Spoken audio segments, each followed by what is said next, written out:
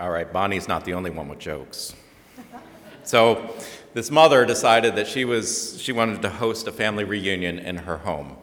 And so she invited all of her aunts and uncles and cousins and second cousins, and to her surprise, every one of them said that they were coming. And so the day of the reunion, she was feverishly running around house, getting everything prepared, stressing over getting everything clean, the table set, all the decorations up, just worrying over the meal and getting it all ready, and her 6-year-old daughter following her around the whole time. Finally, everybody arrived. They all gathered around the table, sat down for their meal, and the woman asked her daughter to pray for them for the meal. And the girl said, "Well, I don't know what to say." And the mother said, "Well, you hear Mommy pray all the time. Just pray what you have heard Mommy pray." So the girl folds her hands and closes her eyes and bows her head and says, "Dear Lord, why did I invite all these people into my house?"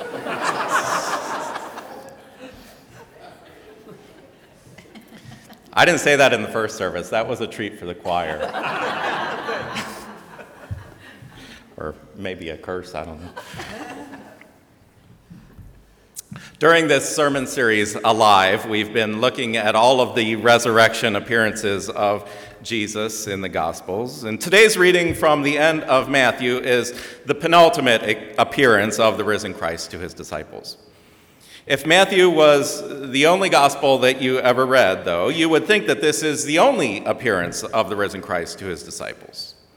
Now, we've heard about Jesus appearing on the road to Emmaus on Easter afternoon and in the room behind locked doors on Easter evening. We've heard how he appeared in that same room the next week when Thomas was there, and how he showed up sometime later in Galilee when the disciples were out fishing. Matthew doesn't tell any of those stories. All of those come to us from Luke and John. Matthew's gospel jumps straight from the empty tomb to a mountain in Galilee. The only other appearance of the risen Jesus that Matthew talks about prior to our reading for today is when Jesus appeared to the women as they were leaving the empty tomb. In that meeting, Jesus instructed the women, "Go and tell my brothers to go to Galilee. There they will see me." The next thing you know, the 11 disciples are in Galilee at this mountain to which Jesus had instructed them, and there Jesus showed himself alive to them just as he said he would. If Matthew were the only gospel you ever read, you would think that this is the first and only time that the disciples ever saw the risen Jesus with their own eyes. If that were the case, verse 17 would be a lot easier to understand. Verse 17 reads like this: "When they saw him, they worshiped him, but some doubted." When they saw him, they worshiped him, but some doubted. Now, if this is the very first time they are seeing Jesus following the resurrection, that makes perfect sense, right? They are overwhelmed at seeing him with their own eyes for the first time. They fall down and worship him because they now realize that he truly is the Lord. They now understand that he was right all along, that he has defeated death. In that moment, perhaps for the first time, they recognize Jesus as being truly divine. But some doubted. Of course, some doubted. How could they not? They hadn't had time to process what was going on. There hadn't been opportunity for the truth to sink in. Is this really Jesus?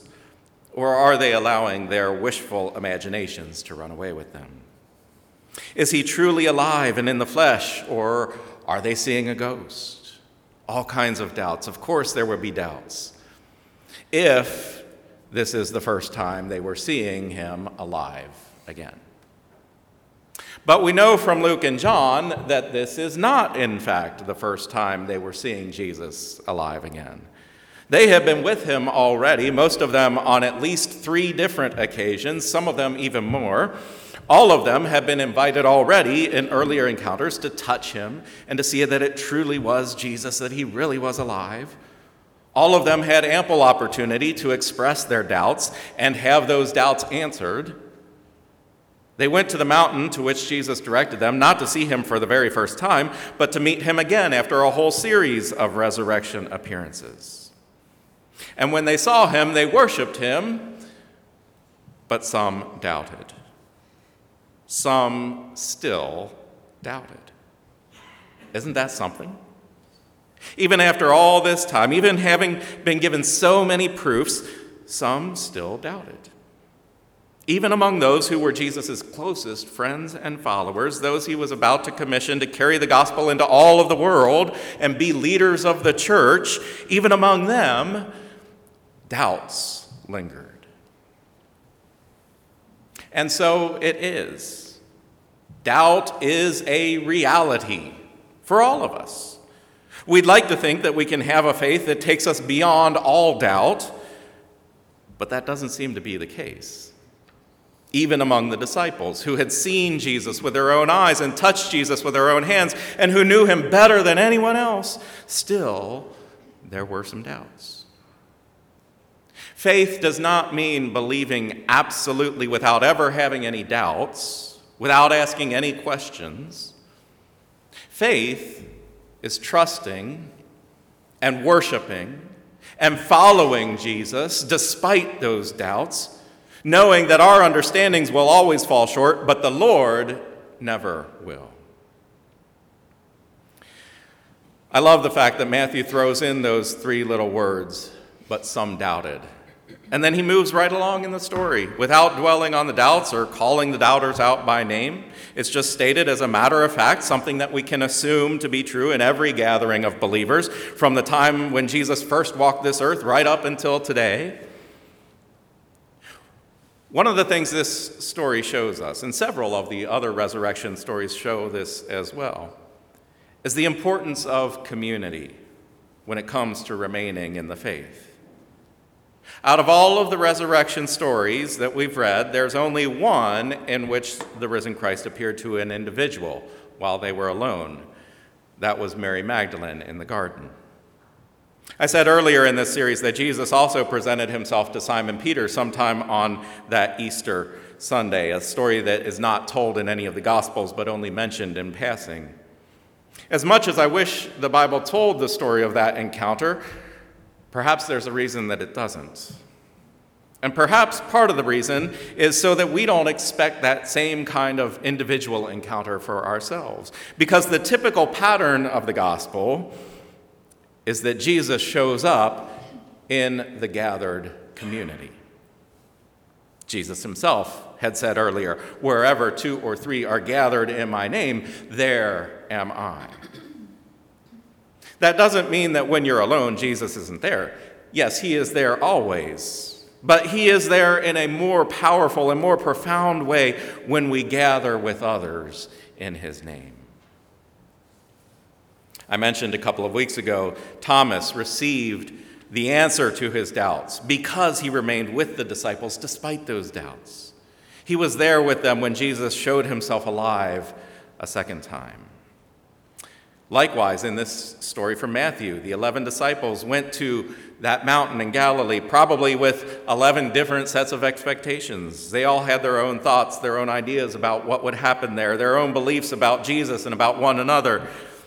So when Jesus showed up on that mountain, they all had a different response. Some doubted,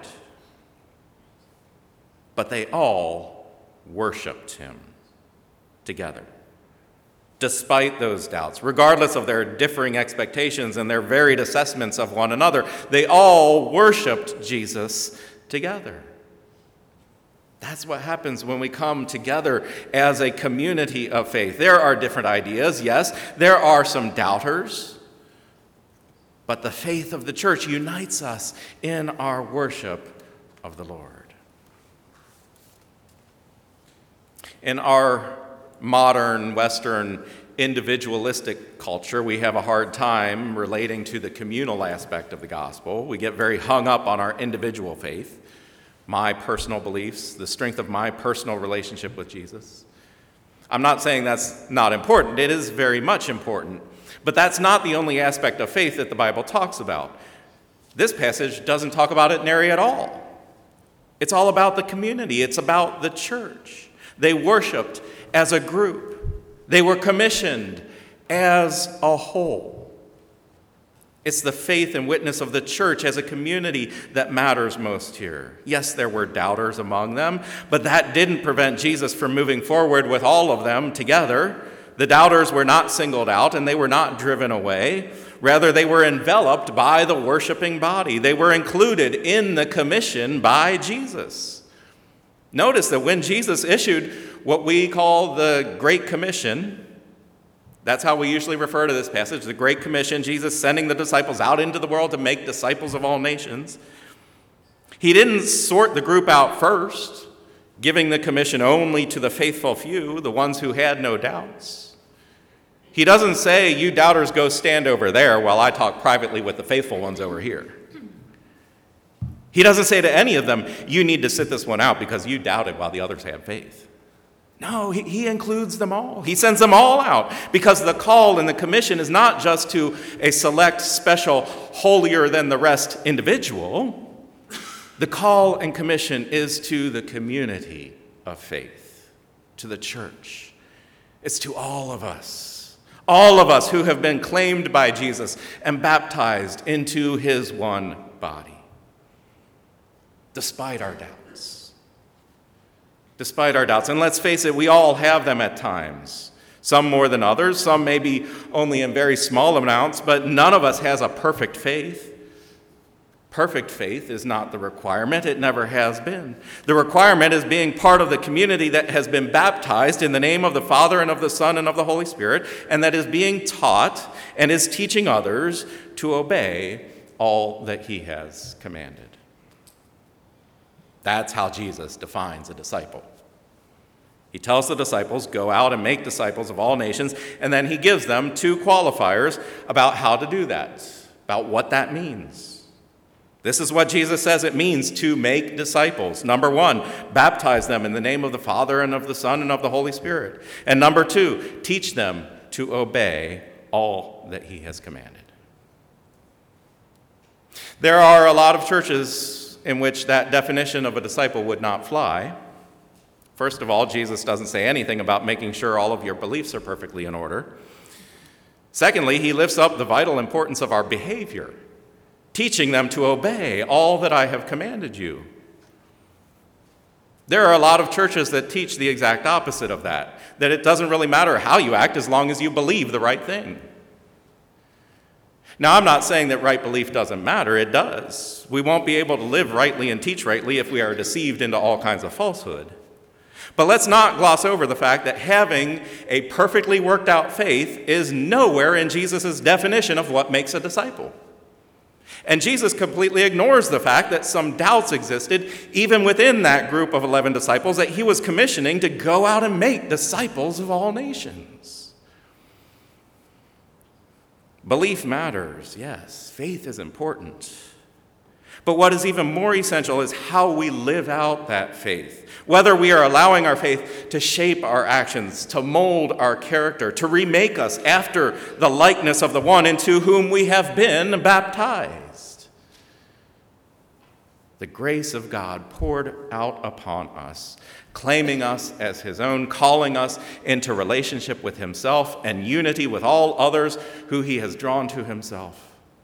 Immersing us in the life, death, and resurrection of Jesus, washing over us with a righteousness that comes only from Jesus Christ. This baptism is what initiates us into the community of faith and marks us out as disciples. It's the first step. But that step alone isn't enough.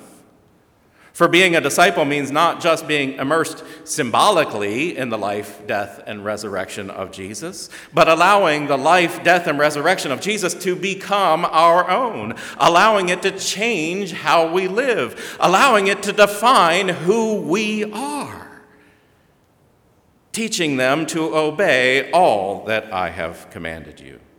That is how Jesus puts it. It's about being like Jesus. Living as he would live if he were in our body. Because very truly, we are in his body. That's what it means to be baptized into Christ. We become one with him.